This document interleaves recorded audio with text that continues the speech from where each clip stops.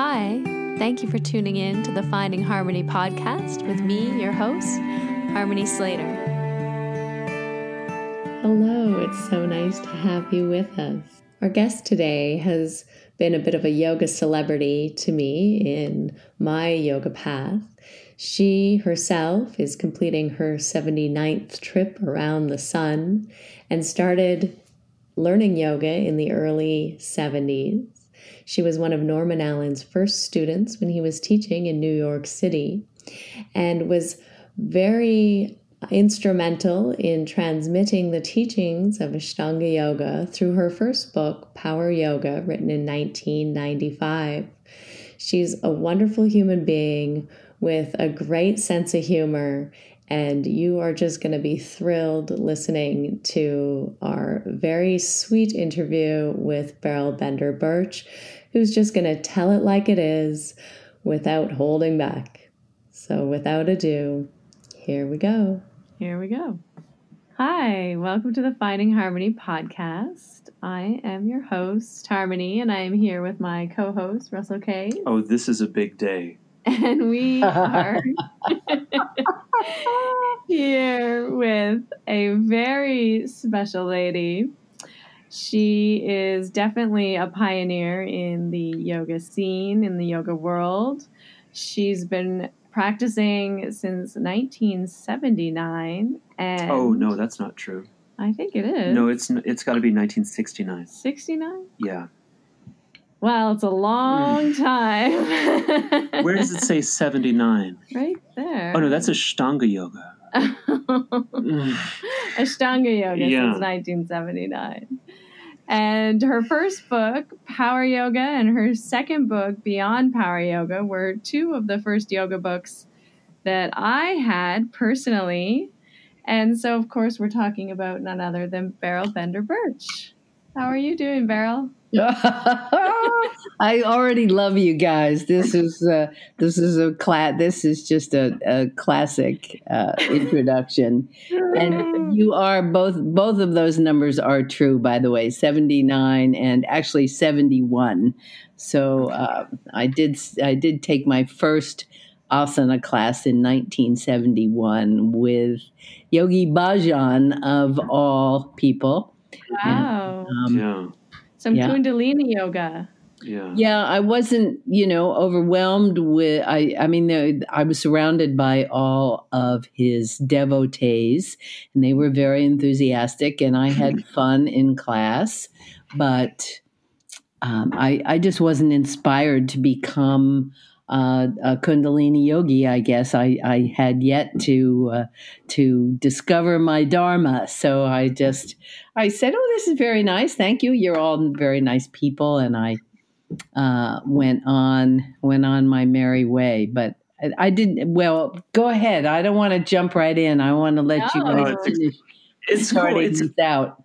I spent a fair bit of time with the Yogi Bhajan's folks, Matab and Guru Karam in Austin, Texas. Spent a number of years in their studio. And I had the impression that those guys, that Yogi Bhajan kind of looked out at the United States and what was going on in the scene with the hippie movement and Abbie Hoffman and the Roaring 60s and said, these guys need to kind of tone it down on the psychedelics and do more yoga. And was that what was going on with the people that you met in LA? Were they all kind of drug addled and they were like drying out? Oh my God! Oh Lord! You just taking me back to the early 70s. I moved to California from New York City in 1971 because I wanted to move to the country. To the country. To the country. I had a dog and I went, I have to get out of the city and move to a more rural area.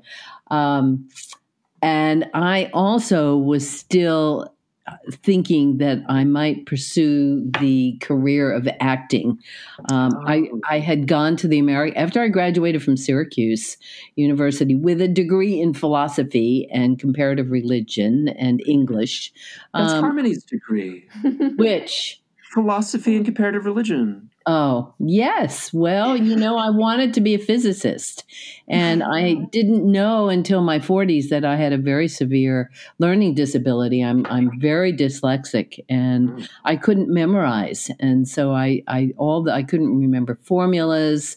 I really wanted to be a theoretical physicist. My dad was a scientist and a Rhodes Scholar and a chemist, and I was just fascinated by science. I grew up with a very strong foundation in scientific inquiry and, but I caught myself. I didn't say, Yeah. Was that a nice Jewish family in New York? No, it was not a nice Jewish family. It was my dad's parents were both from Germany. His father's parents were both from Germany. My grandmother was Irish, and so he grew up Baptist. He was actually Baptist grew up in Wyoming, came to New York to go to Columbia University. And my grandma, on my mother's side, they were both, my grandfather was Austrian, was actually from Hungary, but grew up in Vienna. And they were raised Catholic, and my grandmother was raised Catholic. So, I grew up was raised as a Presbyterian, and my father had a pretty intense, religious, fundamental sort of dogma shoved down his throat, and he was in chronic rebellion against organized religion. So he said, look, you can believe whatever you want to believe and kind of let me go on my merry way, which I think is what led me to become so curious about the Eastern wisdom traditions. Even as a child, I was an only child, and I'd sit out in the woods and look up into the sky. All my friends were animals. I had imaginary animal friends, not people friends, and I was always curious about why I was here and where we were going and what was beyond the stars. So I think, and I'm sure Harmony can relate to that if she was a philosophy and comparative religion major too. Yeah, definitely. Those bigger questions were things that were always on my mind from a very early age. Did your mom approve of this kind of activity? What was she a homemaker, or was she also a scientist? No, she was a homemaker, and she died when I was quite young. She died at age 45. I was 15. So, a lot of things that I really would love to have run by her, I didn't really get a chance to do. And it's interesting how, oops, there was a interesting. For all of you listening, now I might as well confess to this. I'm trying to break myself of this habit of saying whenever you run out of things to say. So being mindful in this interview. My mother was a gardener, and she was the Girl Scout leader for the Brownie troops and the Girl Scout troops that I was in. And my dad was, he worked for U.S. Rubber and was very instrumental in actually the development of plastic. He'd probably be rolling over in his grave now to see where we've gone with plastic, which is actually a pretty phenomenal material. If we recycled it all, we could use it forever. Problem is we don't recycle it, but yeah. So I kind of. Oh, I know what I was starting to say. It's interesting to me how we all have these very different sort of karmic paths. Some people, their parents live to be very old, and they end up having to take care of their parents when they're in their 90s. And there's a certain lesson to be learned from that, I have a lot of friends that are in that position right now that are looking after their parents, and it's not easy. I also have friends that lost their parents when they were quite young, and they're two completely different lessons to learn. People say, oh, I'm so sorry, your mom died when you were 15, but is it better or worse than having a mother who's 95 and dying slowly from Alzheimer's? And there is that tremendous stress of being a full-time caregiver for an aging parent. Interesting how we all kind of live out all the different scenarios. Buddha said that we will do it all, that every scenario that is possible, we will live out in one of our many thousands of lifetimes. I'd have to think, though, that having your mom pass at 15 would have perhaps altered the trajectory of your choices. And maybe you found yourself doing things or feeling things that wouldn't have been accessible otherwise. I think you're absolutely right. I think there's no question about the fact that I experienced a lot of impermanence early in my life. My dad died when I was quite young as well. My husband died 12 years ago. I think you learn, those have all been incredibly valuable lessons to me. And learning impermanence was something that was kind of forced on me at an early age. And being a student of Buddhism and yoga, you learn that thinking things are going to be around forever, that confusing that which is impermanent for permanent causes a lot of suffering. And we can see that collectively this year. The huge shock that we've all gone through because we just assumed our lifestyle was always going to be our lifestyle and that we would always have this very comfortable place on this planet to, if we were fortunate enough to be comfortable, if we were blessed with a comfortable life, if we had enough to eat, if we had clothes, if we had shelter, if we had work, and to be shaken that deeply, all of us equally, I think it's just this huge lesson. I don't think it's a mistake. I think it's Mother Earth kind of saying, okay, this is it.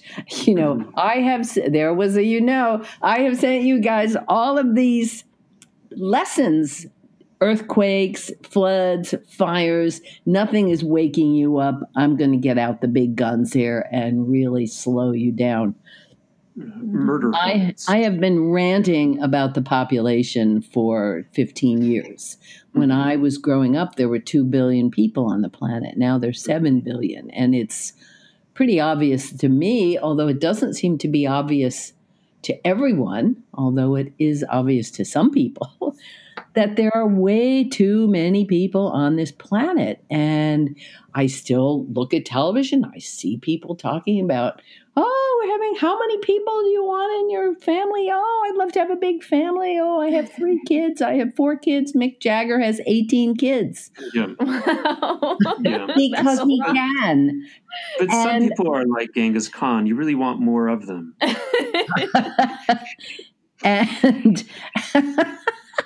And I don't mean to make people who have large families now feel bad.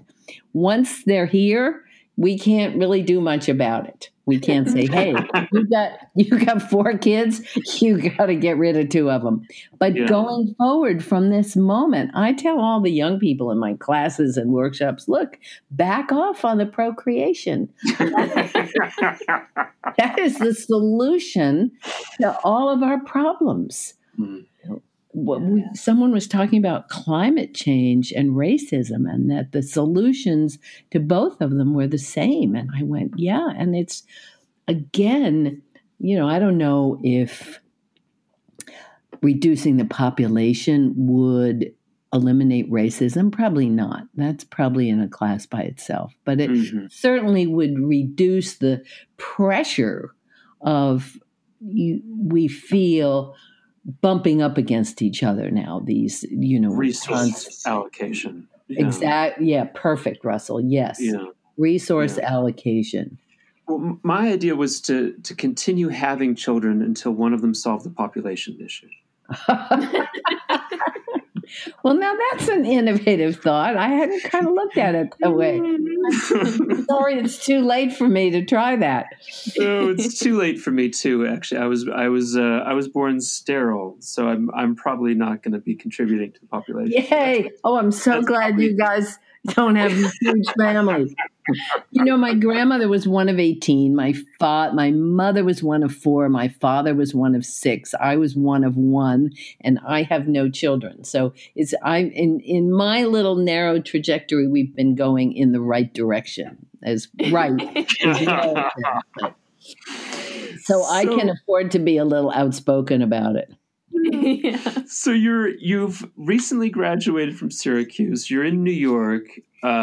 Presumably you're smoking a lot of grass and you have a dog and you're thinking, I'm going to go to California. Just started smoking in New York. Yeah, I just started. Yeah. Yeah. And did someone give you a VW van? Did you hitchhike? How'd you get Actually, over that's very funny. I did have a VW van. I got one in California, a blue one. It was a 59 Volkswagen van, and I drove it around until it broke down in Bakersfield, California. I was on my way. We were doing a big tour. I don't even remember who was with me. I think it was shortly after I did a very profound peyote trip out in the desert at Joshua Tree, California, and had probably the most enlightening experience of my life. And it was at that moment, I'd already been meditating. I'd met Chogyam Trungpa Rinpoche in 71 in San Francisco. And I'd met my teacher, the man who eventually became my primary teacher, I guess, my guru, Muni Sri Chitrabhanu, who was a Jain monk who had been invited to the United States by the Harvard Divinity School to attend an international conference on religions. He was the first Jain ever to leave India. And as you may know, the Jains traditionally do not use any kind of vehicular conveyance because they kill things when the cars drive or things get killed. Exactly. One of their primary teachings is ahimsa. Ahimsa, as I have learned, is the correct pronunciation for that word. And ahimsa. And one of my very bright faculty members in my teacher training now is a just extremely gifted Buddhist scholar, and she and her husband spent 3 years. They've been students of Geshe Michael Roach for about 10 years. Oh, in Arizona, yeah. In Arizona, exactly. And then they spent 3 years observing silence in the desert. And during that time, they just memorized the Gita and the Yoga Sutra, and they can go through it word by word in Sanskrit and English. And it's a tremendous gift to our program to have them. So I've sort of been butchering the Sanskrit language for years, so I'm slowly making amends for my erroneous ways. Can I ask you a question about San Francisco? Because I lived there for 10 years. I lived on Haight and DeVis. And I just wanted to ask you, did you go there specially to meet Chogyam Rinpoche? No, I went to be a movie star. I was hoping I would be to San Francisco. No. Oh, no, to California. Yeah, no, I was hoping to get discovered. But the problem was I'd been to after I graduated from Syracuse, I moved to New York. I went to the American Academy of Dramatic Arts for 2 years. And I was probably the only college graduate there. Everybody else was out of high school. Right. So I was sort of more on a level with all of my teachers at the academy. And I did really, really exceptionally well in Shakespeare, in movement, in mime, in fencing. The only thing that I really wasn't too good at was acting. And I could not remember my lines. Wow. And that's brutal. The first play I was in, I got up on stage and I just froze. I still to this day have nightmares about being in a play. The play is opening. It's like 10 minutes until the curtain goes up, and I can't remember my lines, and I can't find a copy of the script. anywhere. No. And I'm running around like a crazy person thinking I can hide the script under my jacket, if I could just find a script. Like Marlon Brando or something like that. Yeah. Oh my God, this first play, I was on stage and I played this 90-year-old woman. It was a Pirandello play, and I had all this fabulous, my makeup was fantastic. And I get up there and I give the first couple lines, and then in like scene 2 of act 1, I skipped from there to like scene 3 in act 2. Oh, no. With the lines, and nobody corrected. I mean, we just left out a whole chunk of the play, and everybody kept right on going. And there was one woman, I remember her mom had come from New Jersey to see her put on this play, and she got completely left out because her part was at the end. It was at that point that I went, I think I should try something else. So I went to California anyway, still hoping that I could be a famous actor. Thank God I didn't take that path. So then how did you get up to San Francisco? I took a job. I was looking for a job, and I just happened, coincidentally, got hired by the Biofeedback Research Institute of LA to just work their front office. And they were doing studies on meditators and measuring their brainwave patterns on biofeedback instrumentation. And I ended up becoming just an assistant to the director and helped him with all the experiments and the research, and started meditating with using biofeedback instrumentation. And I was still really curious about what was going on. It was an incredible time to be in California. It was the epicenter of the human potential movement. And, there was and I had a friend, Josh Reynolds, who invented the mood ring, which came around in the 70s, right? And he was introducing, I met Swami Satchidananda and I met Yogi Bhajan. I thought, I'll try some yoga. And, was curious about all of these things because I was in California. And through the Biofeedback Research Institute, I met people that were into meditation and met Gene Houston and went to California with a friend of mine to go to a conference on, I don't know if you remember, there was a comet called Kohoutek, and they had a conference up there, and a lot of New Age people were speaking at this conference, and some people were saying it was the end of the world, and other people were saying it was the great coming age of golden esotericism, and you just kind of, all you had to do was stand on a street corner and you'd bump into somebody who was into something that was fascinating. And yes, of course, smoking a lot of pot. And then there was that 12-button peyote trip in the desert, which radically altered my life. In what way? Well, that was my first real experience of a heavy altered state of reality and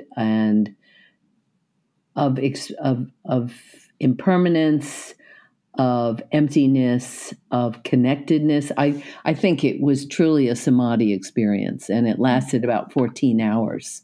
Mm-hmm. And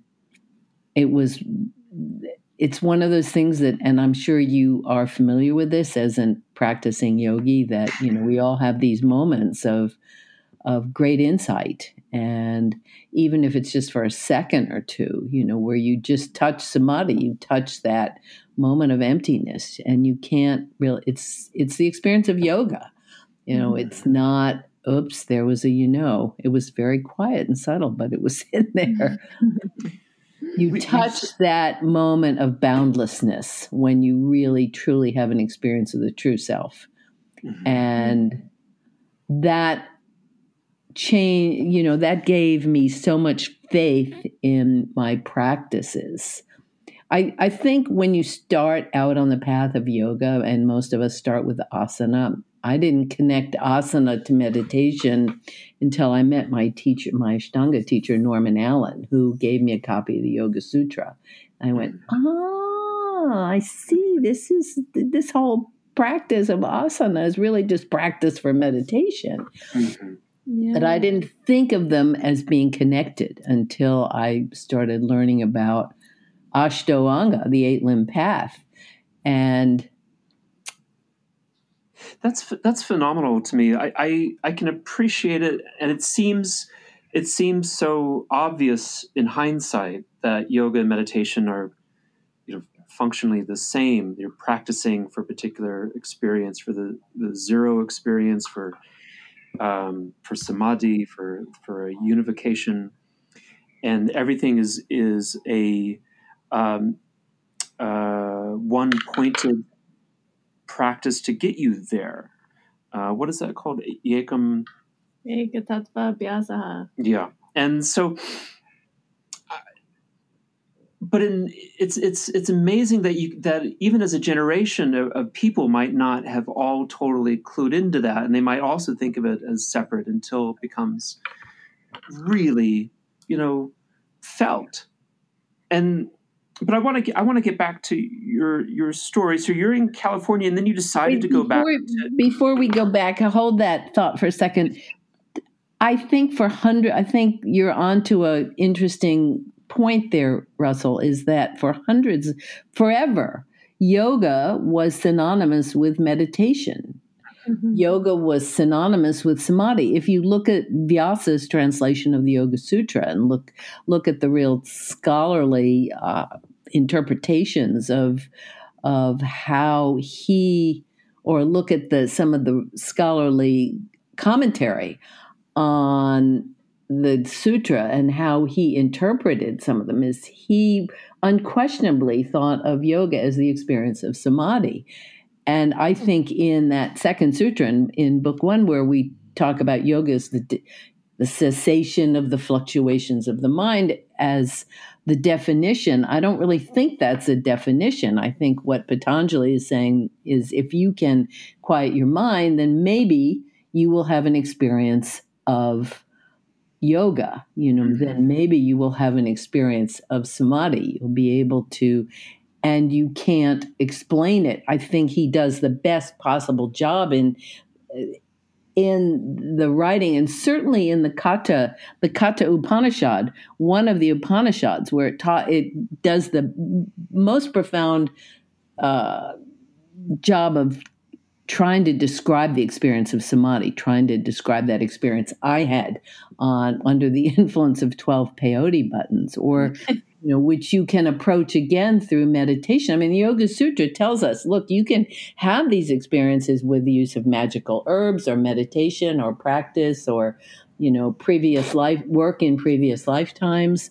So it's all authentic. The problem is, I think when you use an aid, is that you can't go around stoned on LSD all the time. Well, you can, but I don't think that's the intention. I think it's meant to give us a mind-opening, mind-expanding experience, and then you go back and you think, okay, how can I recreate that through meditation? But Vyasa regarded and everyone in the yoga world, yoga was regarded as meditation. And it's only in the last 100 years or so, or 200 or whatever it is, that we've begun to equate yoga with asana. You tell people I'm going to practice yoga today, and they think, oh, you're going to do some exercise. You're going to do those postures. Yeah, workout. And, go do your workout. I think going to do your workout, exactly. Yeah. Like a shorter amount of time, even, because like you said, in the 70s, what was being introduced, and in the 60s as yoga was a lot of, transcendental meditation and, other spiritual meditative practices that people really identified with yoga, not even the asana practice so much, I don't think. Exactly. Yeah, true. And it was very soft in the 70s. Yoga was a very soft practice. The Shivananda yoga was integral yoga. All of it was relatively soft.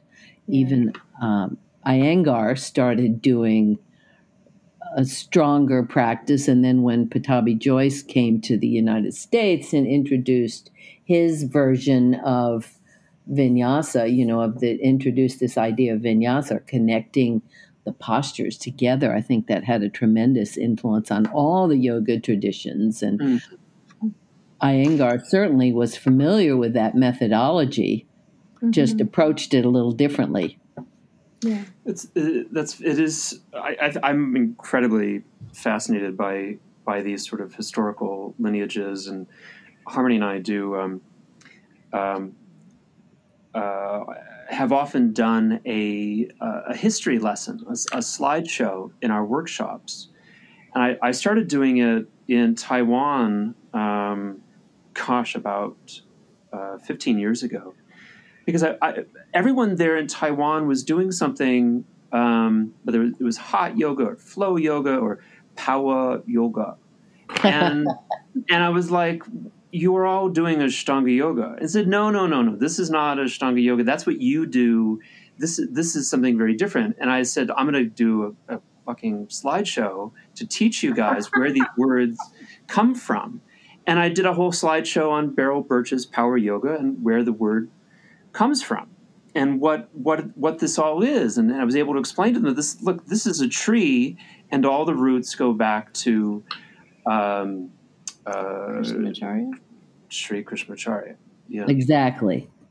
Yeah. Exactly. And I sort of regard, I studied for several years with Pattabhi Jois, but Norman Allen was my teacher and taught me, I studied with him for several years. And once I started learning Ashtanga, and when I saw Norman do a demonstration in New York City in '79, after I left California, I went to Colorado for 7 or 8 years, and then I moved back to New York. Because you were in Colorado. Were you in Boulder, at Kripalu? No, I was in Fraser, which is the coldest town in the continental United States, along International Falls, Minnesota. And I taught yoga there to all the ski instructors and all the ski patrol. And I was basically teaching a Shivananda yoga with an overlay of Iyengar training. And because I'd taken Iyengar workshops and I lived at the Shivananda Yoga Center for a while when I was in California. And that was a pretty easy, moderate asana practice. It wasn't crazy. It was the most vigorous practice that I discovered at the time. I wasn't looking for a vigorous practice, but I wasn't really looking to do asana. Mm-hmm. And when I saw Norman do this demonstration, I was just blown away. I went, oh my God, this is yoga. This is incredible. So were you teaching yoga in New York? Yes. Yeah, I was. I was teaching.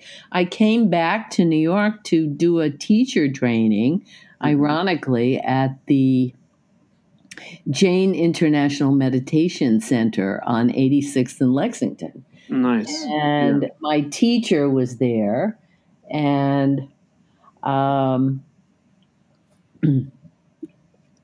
I was teaching at the center, and I was teaching a couple private classes, but Norman came to that center because one of his two students, which was all he had, happened to go there, happened to be a student of Munishri Chitrabhanu as well.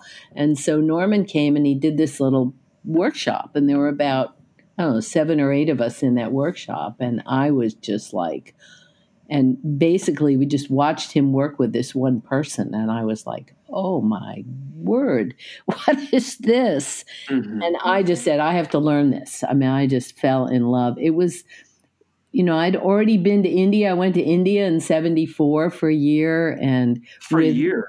Yeah, with almost a year, less than a year, maybe 7 or 8 months. And I went with Munishri Chitrabhanu and traveled with Jain monks and nuns and observed silence for 3 months and lived up in the Himalayas in a little hut on the side of a mountain. And, there's some wonderful stories there. But when I came back, I came back in 1975, and that's when I decided, I need to be in California. I mean, I need to be in Colorado, and spent the next 5 or 6 years in Colorado. And that was, so by that point, I was meditating, I was practicing asana, and I had kind of taken the Shivananda practice and made it as flowy as just intuitively. I sort of made it a little more flowy. But when I met Norman, it was like I went all the way to India to find what I was looking for, and it was right there in my backyard in New York City. Mm-hmm. And so I said, yeah, I want to learn this. It's kind of like, you see a great virtuoso piano player and you're playing Beethoven and you go, oh my God, this is so great. I want to play Beethoven. And you go and the next day and you take a class and he's teaching you the scales and you go, no, I don't want to learn this. Beethoven. Yeah. I want to learn Beethoven. It's the classic story, right? In the Indian literature. So Norman goes, oh, okay. You want to do this? All right, here's the deal. 6 months minimum, 5:30 in the morning, 24 days a month. You miss a day and you're out. Yes or no, no pressure. Yeah. 24 days. Did you get a Saturday off? Yeah, 24 days a month. You get Saturdays, new moon, and full moon off. Even in 79, it was like that. Okay. So I'm looking at him. Now, I just come from California, where it was, woo, let's try this. Let's smoke a joint. Let's do that. Yeah. I mean, I didn't have a clue about the word discipline. Right. And so that was it. The next day I show up, walk down to, where were we practicing? Down on Duane Street in a butter factory. And I had no money. I was living in this lovely Jewish woman from the yoga center, from the Jain Center, let me stay in her bedroom. And so I walked down to Duane Street, show up right there. I'm ready to go. And Norman says, oh, Beryl, good to see you. Yes, you come in. You sit down, you watch. Yeah. Right. First class. Yeah. So I watched and I was like, okay, because that's very good. You come back tomorrow. Went back tomorrow. Beryl, you're here. Good. Okay. Yeah. Come on in. You sit down. You watch. So this goes on for 3 or 4 days, and I'm starting to get really antsy. Right? Yeah. I thought, I know what will work. I'm a meditator, right? I can sit in full lotus. I'm going to sit here and not move, and he'll be so impressed with my skills that he will let me begin practicing immediately. Right? Yeah. After about 20 minutes, I'm in complete sweating my brains out. I'm in so much pain from sitting and not moving. He doesn't notice. I don't move. So this goes on for about a week, right? Now I'm at the point where I'm going, look, I don't really give a shit if I ever learn this practice or not, but I am not going to be defeated here. I will keep showing up here for the rest of my life. I'm smart. I'm wise to this guy's game. And so it's this confrontation between the two of us. I come in, I sit down, and I fucking watch. So one day when I finally give up any hope of ever learning this practice, is, oh, Beryl, you do Surya Namaskar A, do 3 or 4 of them. Mm-hmm. And so, I've learned it a little bit from watching. He comes over and says something about the breathing, and I'm going, how are you doing that breathing thing? And I do the 3 or 4 sun salutes, and he says, that's very good. You lie down, you take rest, you come back tomorrow. And that's how it went. And within 6 months, I was well into second series. Wow. But that's, I tell people now, you're going to do Ashtanga, don't screw around. You can't just you got to do it. If you're going to do the Ashtanga asana practice, you need to do it. Otherwise, you'll get stuck in primary series. And as brilliant as it is as a sequence, it's not complete. Mm-hmm. It's all forward bending, and you'll be, you'll look like you're 90 when you're 50. You have got to do second series. And I tell people all the time, I don't care what your teacher says. You need to be doing backward bending. Yeah. Yeah, it's so helpful for all that heart opening, and there's just so many push-ups in the first series. Oh my God. My wrists are shot. I can't do chaturanga anymore. I can't do, I just have severe arthritis in my thumb on my left hand and my left wrist. And, I have to use fists. And I can't do bakasana. I can't do anything. Can't do handstand. Can't do any of the wrist stuff on my hands anymore.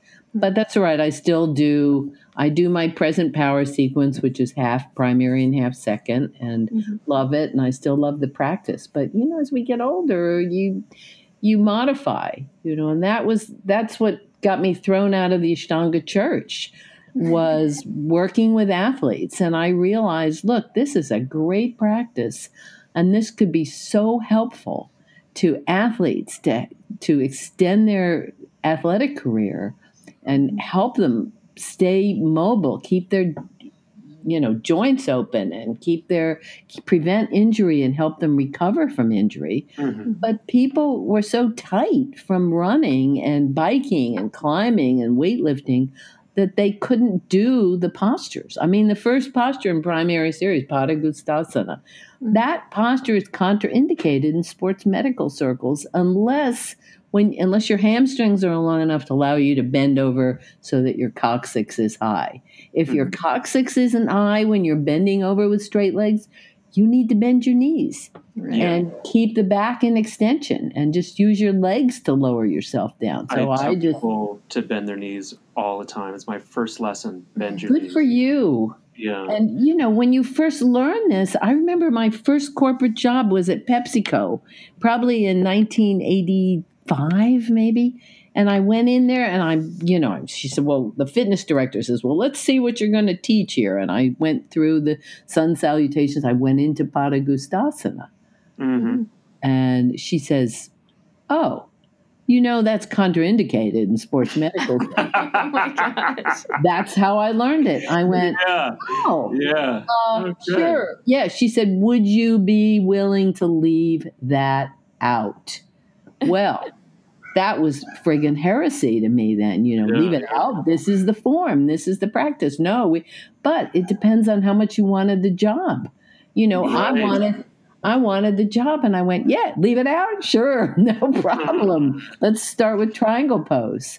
Yeah. And, when Stanford asked me to give up the Ashtanga Yoga mantra so I could get the job, I said, you bet.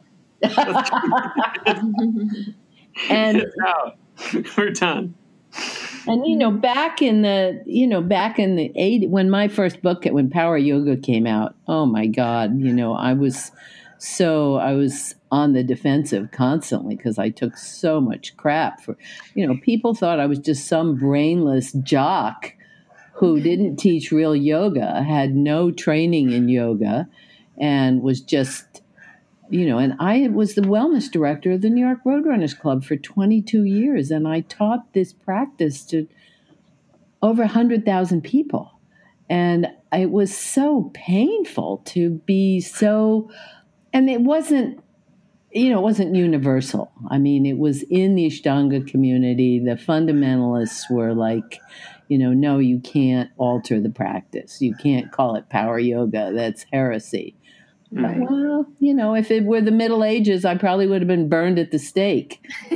So it was other people like yourself who had been practicing with Pattabhi Jois who would say to you, "This in conversation, this isn't." Nobody ever said it to me in conversation. No, this was, I'd go into. We'd hear messages coming up from downtown from a particular studio that said, oh, those people up there don't teach real yoga. And, a letter was written to Yoga Journal, just ripping power yoga to shreds. Mm-hmm. Yeah. And they published it.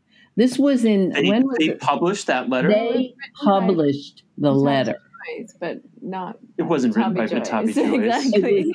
They said it was. They signed it from Pattabhi Jois, and we know now. I know now who wrote it. Sure. But at the time, we didn't know who was Tim or Richard or Chuck Miller or Eddie Stern or Eddie Modestini or, because all those guys were in India in 95, that summer for Pattabhi Joyce's birthday. And that somehow that's when the letter got written. And David Swenson was my most loyal friend. He stuck up for me with Pattabhi Joyce and with he really went out on a limb just defending me and us and the work we did. But it took a long time it was absolutely what had to happen to me because it taught me to stand on my own 2 feet. But it was very, very painful at the time to be so, I was working so hard, and it was really like trying to destroy my business and my livelihood and my practice, and it was my practice that got me through it. It does sound like competitive business practice to destroy your competitors. And not at all what we think of when we talk about a community of peace-loving Ashtanga yoga practitioners or just yoga practitioners in general. It sounds like something of a hypocrisy. Yeah, well, we're all human, right? And I think one of the things it taught me was not to pretend to be something I'm not, and I just feel like I'm a pretty down-to-earth, level-headed sort of practitioner, and I don't pretend to... I don't pretend not to eat chocolate chip cookies and then go eat them in the closet. Yeah. I mean, you need to, if you're really going to practice satya and ahimsa, then you have to really work at it. And those are that's the foundation of our practice. And asana is such a small part of yoga. Isn't it like it's like learning to run a 5K if you're training for a marathon. It teaches us how to concentrate, basically. And yes, it begins to refine the body and work out the samskaras and begin to move prana through the body and prepare us for pranayama. It's a brilliant methodology, don't you think? Yeah, it is for sure. I want to ask you I want to kind of set up talking about ahimsa and Ashtanga yoga and asana practice. But I want to set that up first by asking, Norman left New York. He probably went to Maui. I think Robert Moses was in the class with you at times. And then you made a trip in '87 to meet Sri K. Pattabhi Joyce at the Feathered Pipe Ranch. Yep. And I think Richard Freeman was there. Yep. And Tim Miller was there and John Schumacher was there. How did that... I've heard a lot about this thing. Who set that up? Who set up that retreat or workshop? I don't know. Okay. It was out in California, is that right? No, Feathered Pipe is in Montana. It is in Montana. Okay. He was here. That was in May, and that was the whole year that Tom and I drove across country in our little Honda Civic station wagon with both dogs, and Clifford Sweet loaned us a couple $100 and paid for our way to study with Pattabhi Joyce. He said, "You need to study with this guy." Yeah. And I came back from Feathered Pipe Ranch, and then in June or July, whenever he came out again, we drove out, and we started I think he started in San Francisco, and then we went to Santa Cruz and was there for a week, and then it was Santa Barbara at White Lotus Foundation. He was there for a month. Then we went to Encinitas, to Tim's studio. I don't think I went to... can't remember when he first went to Richard Freeman's. I think that was in '89 that I went to Boulder to study with Pattabhi Joyce. No, but Tom was there too. So maybe that was after Encinitas. Pattabhi Joyce was still grabbing people, and every single town we were in, somebody stood up at the end of class and said, made some big fuss about how they'd been inappropriately touched. And, the rest of us would just go, oh, shit, here we go again. Every time. Well, yeah, I remember it in Santa Cruz, especially. Some guy stood up and said his wife had been molested. And then in Boulder, somebody came up to Tom at the health food store afterward and said, somebody put his finger up my line. Do you think that's clinical? And Tom about busted up laughing and went, no, I don't think it's clinical.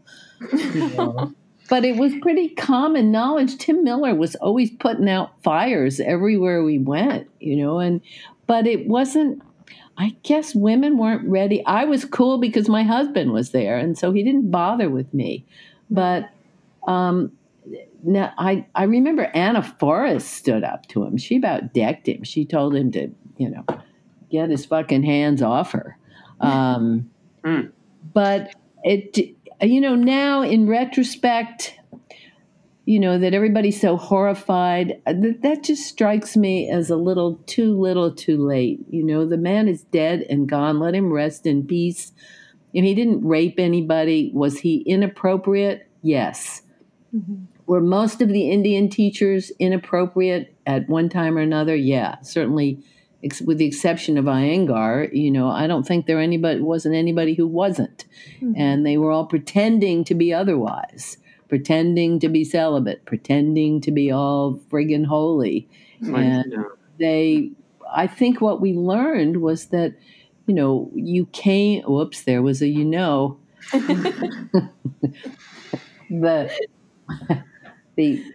what's the name of that organization that teaches you to be a better speaker?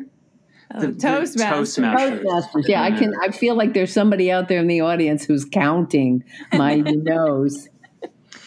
You have a quote that I found somewhere that I really liked. You said you felt that Pattabhi Jois was a good coach. You didn't always like the way that he treated people, and especially didn't like the way he treated women. So you liked Ashtanga Yoga, you loved Norman Allen, but you didn't feel the same way that maybe some of your contemporaries did, that he was the end-all, be-all. No, I did not. And I didn't kiss his feet, and I didn't feel like he was an enlightened master. I had a guru. Muni Sri Chitrabhanu was my spiritual teacher, and I felt that Pattabhi Jois, I was respectful. I was an excellent student.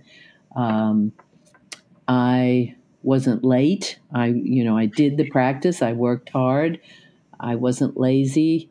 And I was, I remember Pattabhi Jois blew out my knee at Feather Pipe Ranch the first time I met him. I was in Janu Shasana at sea. And, that Manju calls that the ankle breaking posture. Yeah. And he came over, and I was running about 30 miles a week at that point. My husband was a world-class runner, and he was running 100 miles a week. Wow. And Pattabhi Jois came over, and he put one hand on my back and his foot on my knee. It was my right knee, and pushed my knee to the floor and put my head to the knee, and the knee popped. And you can, Tim Miller and Richard Freeman and John Schumacher all stood up and looked around. Pattabhi Jois says, "Oh, good pop." And Tim looks over at Richard and goes, "She's a runner." And it was, I was out of class for one day. And then I just went, oh, the hell with it. I might as well just go back and keep going. And it wasn't a permanent debilitating injury, but. Oh, it was a good pop then. Oh, yeah, maybe. Who knows? I don't think it was it's not your bad knee, though. Well, it sounds like a meniscus tear. Yeah, and that has kind of been there for a long time, and it's starting to get a little weakened now that I'm in my 70s, and now my orthopedist tells me, he's a private yoga client, but he says, "Yeah, no, there's nothing you can do about it now. You're too old to have it repaired." So, but I think that's where it started. I'm sure. Yeah. I don't think it was a good pop. I don't mean. Yeah. It's definitely not something you're seeking out when you go into your yoga practice. No. It's so important to be mindful of that, of finding that balance between sthira and sukha, between hard and soft, between effort and ease. If there's too much effort, too much ambition, too much grasping and chasing after a particular result, then it risks injury. If there's too much ease, too much softness, too much surrender, then you never get your ass off the ground. You never get the fire going. Without the fire, nothing happens. And that's true in pranayama and meditation and this whole methodology completely, is that it's all built on Agni, on building the fire. Yeah. And that's what motivates our practice. And it's very different in asana. It's heat. In meditation, I find it more comes through as light and prana and energy, but it's still, it's the first word in the Rig Veda, the Agni. The fire is everything. It's interesting. I'd heard a lot in Chicago about Pattabhi Jois when I was coming up in 93, 94, 95, and he was frightening. He was standing on people. He and his grandson were breaking hamstrings, and everybody was coming back from India with a broken, snapped hamstring from Trivikramasana. And I was still game. Yep. And everybody I spoke to that was in this little Ashtanga yoga community in the 90s was like, well, you got to go to India. You got to go experience that yourself. You got to go, so I was kind of like thinking, yeah, I'm probably going to break my other hamstring, because I'd broken the first one myself. And I thought, well, just, I was up to do the other one. I was up for anything when I went to India. And it's interesting how a kind of a culture develops where, we were developing a little cult of going and having and doing this stuff and having this stuff done to us. And I think we were all kind of up for it, I guess, is the right way to describe it. But we were all kind of urging each other on at the same time. Russell, what do you think that is? That's a fascinating psychological state to me, is that wanting to be, being willing, the sutras tell us that we have to be willing to accept pain for transformation. Now, interpreting that is something else. I don't think Patanjali means torture. I think he means transformation, So yeah, we do have to accept discomfort. We do have to accept suffering is definitely essential, because unless you go, as Thich Nhat Hanh says, unless you have a toothache, you don't know how much you can appreciate and be grateful for not having a toothache. So we go through the suffering, but that Western mentality of wanting to be a good student, of wanting to, surrender to, you can't surrender to the wrong person or to the wrong teacher. You can, but when you surrender, it has to be, I don't really understand what it was that drives us to go back and be injured and then go back again. Some people just said, no, this is ridiculous. I'm not doing this. Yeah. I wasn't enough of a stand up and kick you in the teeth if you abused me kind of a person. I wanted to be liked and I wanted to be approved of. And so I had that issue going on. So I would, and I grew up in the 40s and the 50s. So men at that point were something to be, hopefully a man would like you and take care of you and make you a movie star, or shepherd you. It wasn't, your role. My mother's role was as a homemaker. She raised me and did the cooking and cleaning. She didn't have a job. She didn't work.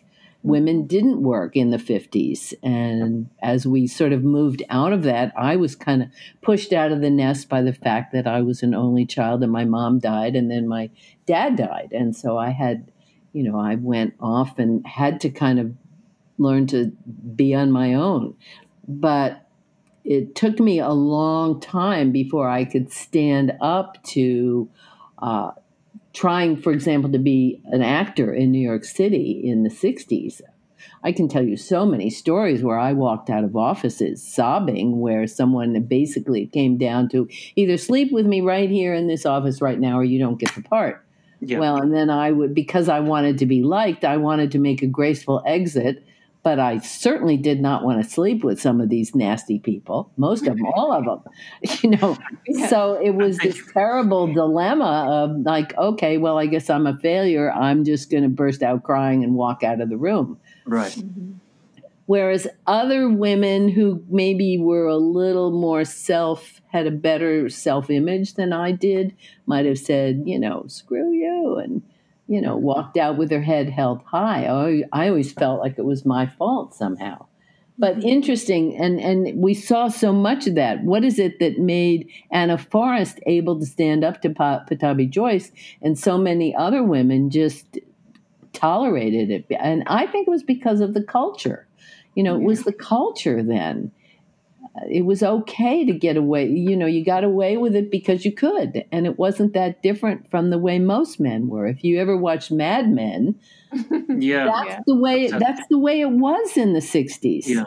I remember Mati, especially, for example, in New York, because she was at Jivamukti and she let all the women coming to class know that it was, and other women in California let the students know that, and the women in particular, that they were not to wear revealing, low-cut halter tops or anything that was revealing. They had to stay covered up on the top because it was too, they didn't say this because it was too disrespectful to Pattabhi Jois. Actually, it was too tempting to him. And so we had to stay covered up. But that was later. That was in the early 90s.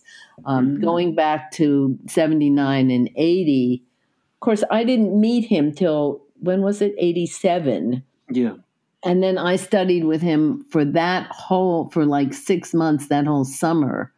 And then 89, again, I was in Hawaii for a month. And then he came to New York for the first time, I guess in 91, and was there for a couple weeks. So I never studied with him in Mysore. I've never been to Mysore. When I went to India, it was to the north. Well, my experience is that it was us, that everyone in the community was normalizing, was making the norms of behavior for the cultural mores of the group, and that we were all maybe complicit. Yeah, I think you're right. And we didn't stand up against it enough.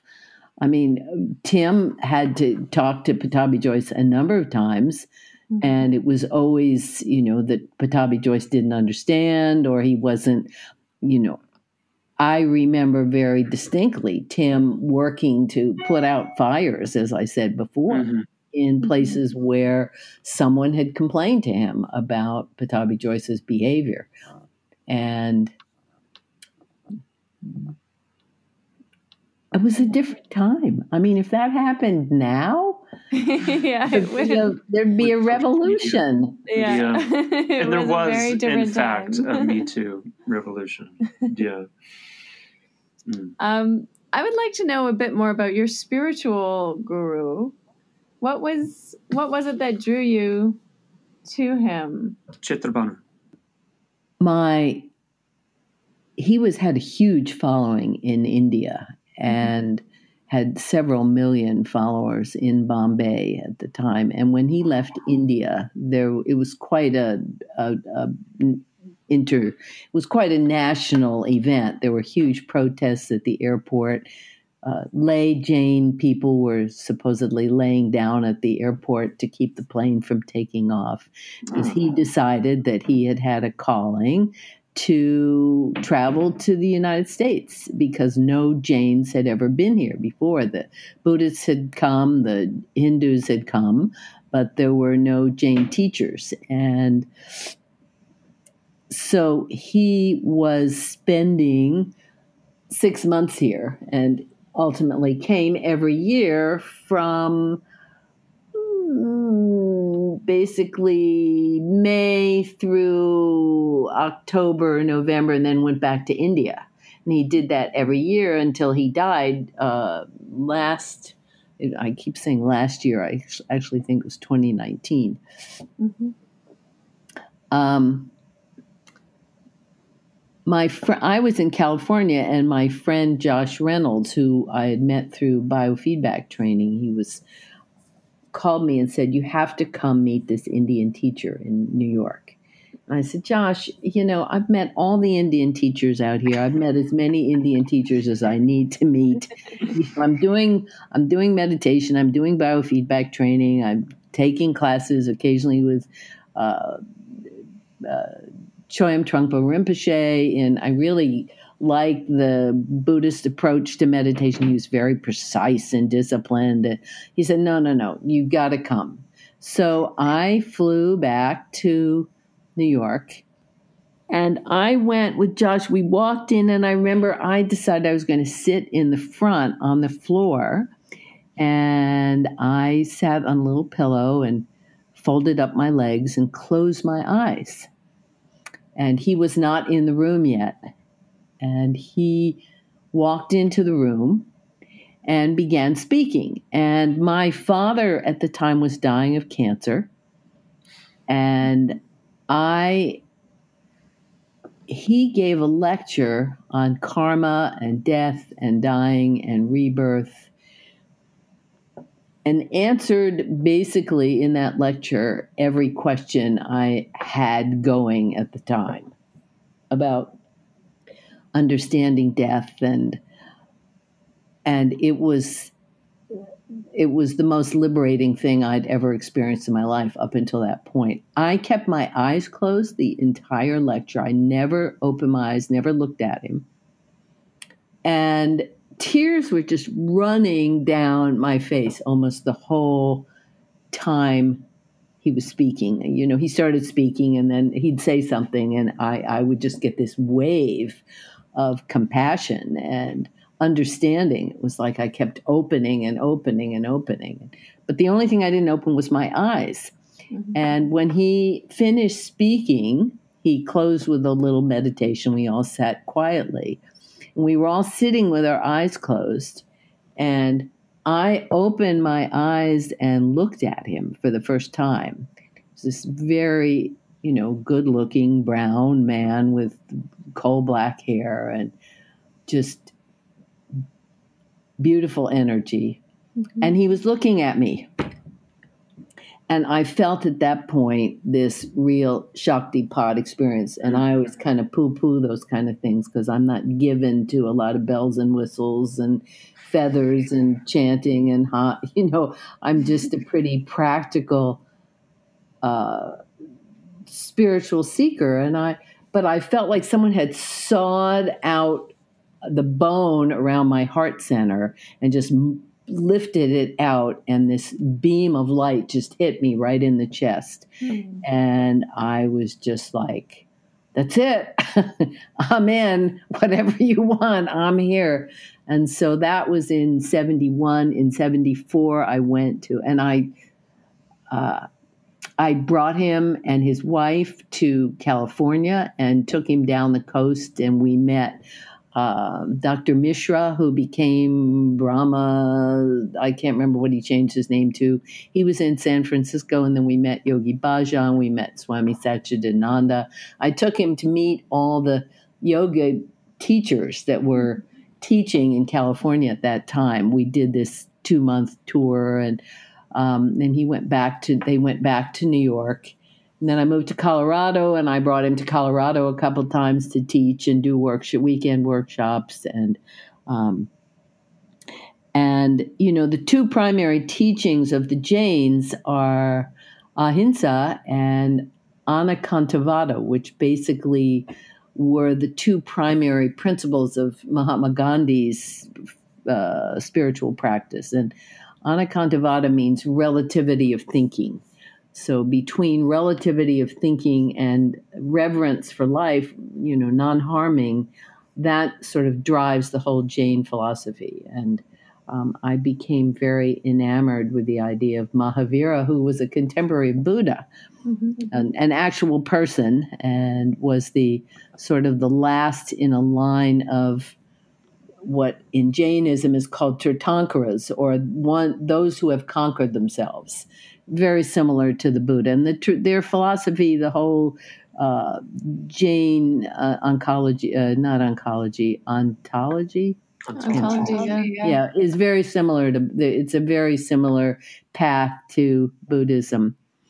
So that was it. But he was exactly the right person at the right time, and I never had an experience like that with anybody else. So I'd already pretty much found my teacher, when I met Pattabhi Jois. So and again was less inclined to become a devotee. So. And that kind of pissed him off. I didn't go to India to study with him. I was a good student, but I didn't go to India, and I didn't throw myself at his feet. I just was respectful. Mm-hmm. And did you continue to follow him until his death? Yes. Wow. I did. You said something interesting. I think is really, we were talking about ahimsa earlier, and I know the word is ahimsa, and I feel like I've learned the word from someone who is confident they pronounce the word right, and this notion of rightness or wrongness of pronunciation is again a cultural normative behavior, and is much more about me being right than about what actually is. And so it's like it's about ownership. And it reminded me of a conversation that I was privy to. You had come to San Francisco, and this is where I first met you the first time, and I couldn't have been more of a fanboy when I met you. Congressman Tim Ryan. Oh my God! Was doing a panel. You were on the panel. That was such a great panel. Yeah, go ahead. Sorry, I interrupted you. Also, Gopi Kalai, who's a friend of mine, who is like director of contemplation at Google.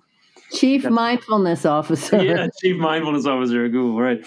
And you were on the panel, and a young Indian woman. Oh my God, I remember that. And she stood up right next to me, and she basically accused the entire Yoga Journal crowd of cultural appropriation, of inappropriateness, and how no one is paying the right respect to India.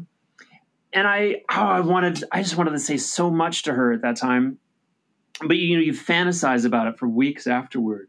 And then I heard this Noah Chomsky thing about language, and that language is fluid.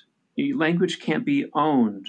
The French language near Switzerland is Swiss. The French language near Germany is very German. It changes, and for the French Academy to insist on what French is and what French isn't, that's about nationalism. That isn't about what is. That's about power. Exactly. And I wanted to know if you took anything away from that conversation, because you had to answer the fucking question. I don't remember what I said, but I know how I feel about it now, and I think you're absolutely right. I mean, if you think about English, the English language, and how it's spoken in England, and how it's spoken, let's just look at how it's spoken in the United States. If you listen to someone from Boston speaking English, someone from Texas speaking English, someone from New Mexico and Mississippi and Detroit, you could argue forever about what the correct pronunciation is for any word. And I'm assuming that it's very similar in India and was the same thing. Sanskrit at one time was a spoken language.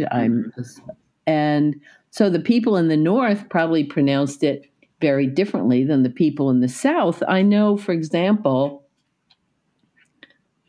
what's the difference between asana? Oh, and asan. Yeah, asan. In the north. Pranayam. Navasana. Pranayam. That drives me crazy. Why does it drive me crazy? It drives me crazy because it's not what I'm used to. It's not what I think is right. And I go, okay, well, somebody pronounces it pranayam and asan. And I'm going, no. What's, so, and I just learned about this ahimsa from my friend Kendall Rickard, and Ben, her husband, who studied with Geshe Michael Roach, and they were teaching all my students that the correct pronunciation is actually, and they had a very good logical, break down each of the roots explanation. I go, okay. And I wasn't resistant to it at all. I thought, okay, well, I've never been, I have butchered, I used to call dharana, and I used to say prasarita when it's prasarita, and you slowly correct your pronunciation. But the cultural appropriation thing, it depends on whether you're looking what your perspective is. If you're looking at connectedness and no boundaries, then shouldn't everything be accessible to all people? If you're looking to say, hey, we want to maintain the purity of this language or this Native American language or this dialect in the north of Scotland, and we don't want it to be corrupted for historical purity and integrity and value, then that's something else. So I don't know. What do you think? I think corruption means that the people who are corrupting you are less than you. And I'm not sure that's true.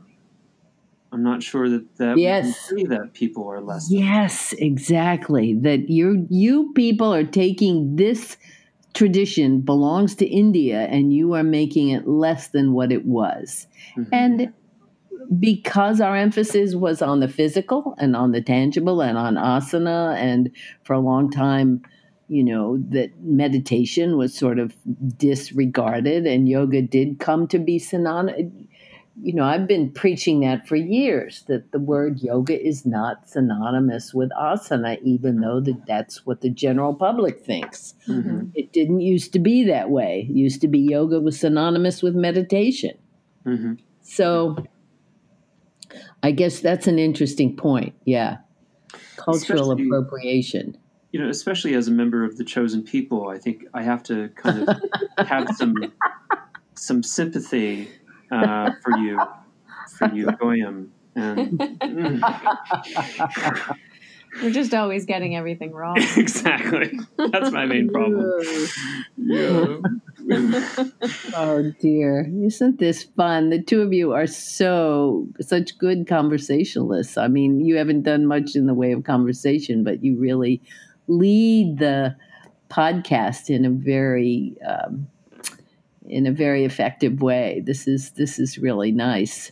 Well, we're really glad that you're having a good time. Go on forever. Wow. So what do you think about this pandemic? Well, I'm going to quote Harmony's father, and I'm going to say it hasn't gone far enough. 7 billion people, and there really needs to be about 2 billion people, and that's what Harmony's father will tell you right now. Oh, is he married? Yeah. Oh no, my soulmate. There's a town, Gallup, New Mexico. It's not too far from. I have a small little adobe house in Santa Fe, New Mexico that I bought a couple years ago. It's in a rental program, and so I've been really lucky that it gets rented out for like 2 weeks or a month at a time, and pretty much pays for the mortgage. But I was supposed to go down, like leave on Christmas Day and drive down with my 2 dogs and spend 6 weeks there. And I'm not going now because I just don't think it's a, traveling and getting gas and find. Get gas, you get COVID. Everybody knows that. Yeah, you put your COVID on the handle of the gas. That's it. Oh. So I'm sort of bummed, but I just heard about this little town, Gallup, New Mexico, that has had something like 30 to 40% of their population. Their population is 50% Native American, and 30 to 40% of the population, the total population, has died of COVID. It's devastated the town. It's destroyed all the businesses. It's ruined all the, that there's the economy is unemployment is huge. So, and you just think, wow. Yeah, New Mexico, where there's a lot of space, is having a pretty hard time of it as well. I'm so grateful, Beryl, to have you on the show. This is the biggest thing that's ever happened to the show. Oh my God, you say that to all your guests. I know you. We're so grateful that you said yes to come on and have a chat with us, because we had such a wonderful time chatting with you. And I feel like we need to dig into more of your stories and more of your insight and wisdom, because there's a lot of depth there, and we just touched the surface. So much fun. I'm so grateful. This was such a good opportunity and fun to talk to all your fans and all our listeners, practitioners, and it'd be fun to just chat with the two of you. We should plan a Zoom call sometime in January and just chat and have fun, get to know each other. That'd be great. We would love that. Nice. Please. And tell everyone who's listening where they can find you. You have your own school, The Hard and the Soft. Is that what it's called? I do have my own school, The Hard and the Soft. My website is berylbenderbirch.com or power-yoga.com. And I'm running teacher training programs. Now we have a fabulous 300-hour training running now with extraordinary faculty. And we're starting that up again in May. And we're starting a 200-hour training next month at the start of the new year. I'm starting I'm starting to teach again. I'm going to teach a little package of meditation and pranayama and yoga nidra and asana classes. And there'll be a little discussion package, and it'll be a monthly package that you can either do by the week or by the month or just the classes. And how would you let me know that you wanted to do that? My email is just email info@power-yoga.com. Fantastic. Let us know. And there's I'm part of a Yoga Sutra symposium that's happening the end of January. Lots of good stuff. It's all on the website. So thanks for letting me know about that. Yeah, we have a great teacher training program. Yeah. Awesome. It's all about lifestyle. It's about really developing the yoga lifestyle. I'm more interested in creating activists than good asana teachers. We need people out there standing up for the environment and the animals and the rainforests and the oceans and know how to teach asana as well and teach meditation and Yeah, definitely. Those are really important, taking our practices into the world. Exactly. Mm-hmm. That's it. How we practice. Yes. That is why we practice. That's what I say. People say, "Oh, this time, COVID." But I go, "This is why we practice. This is what we've been practicing for. This is not the time to hide under the couch. We may not always be perfect. We may not always be able to stand up and lead the parade, but for the most part, we have a responsibility as practitioners, and those who are at least awake, maybe not fully enlightened, but I don't think any of us still throw trash out of the windows of our car. Yeah. There's some awareness. Yeah.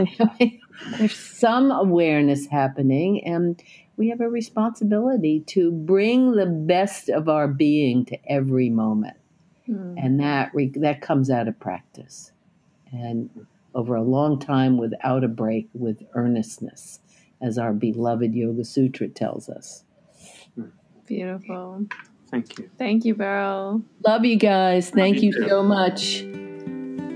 Thanks for listening to this episode of Finding Harmony with me, your host, Harmony Slater. You can find out more information on my website, harmonyslater.com, and I look forward to connecting with you again soon.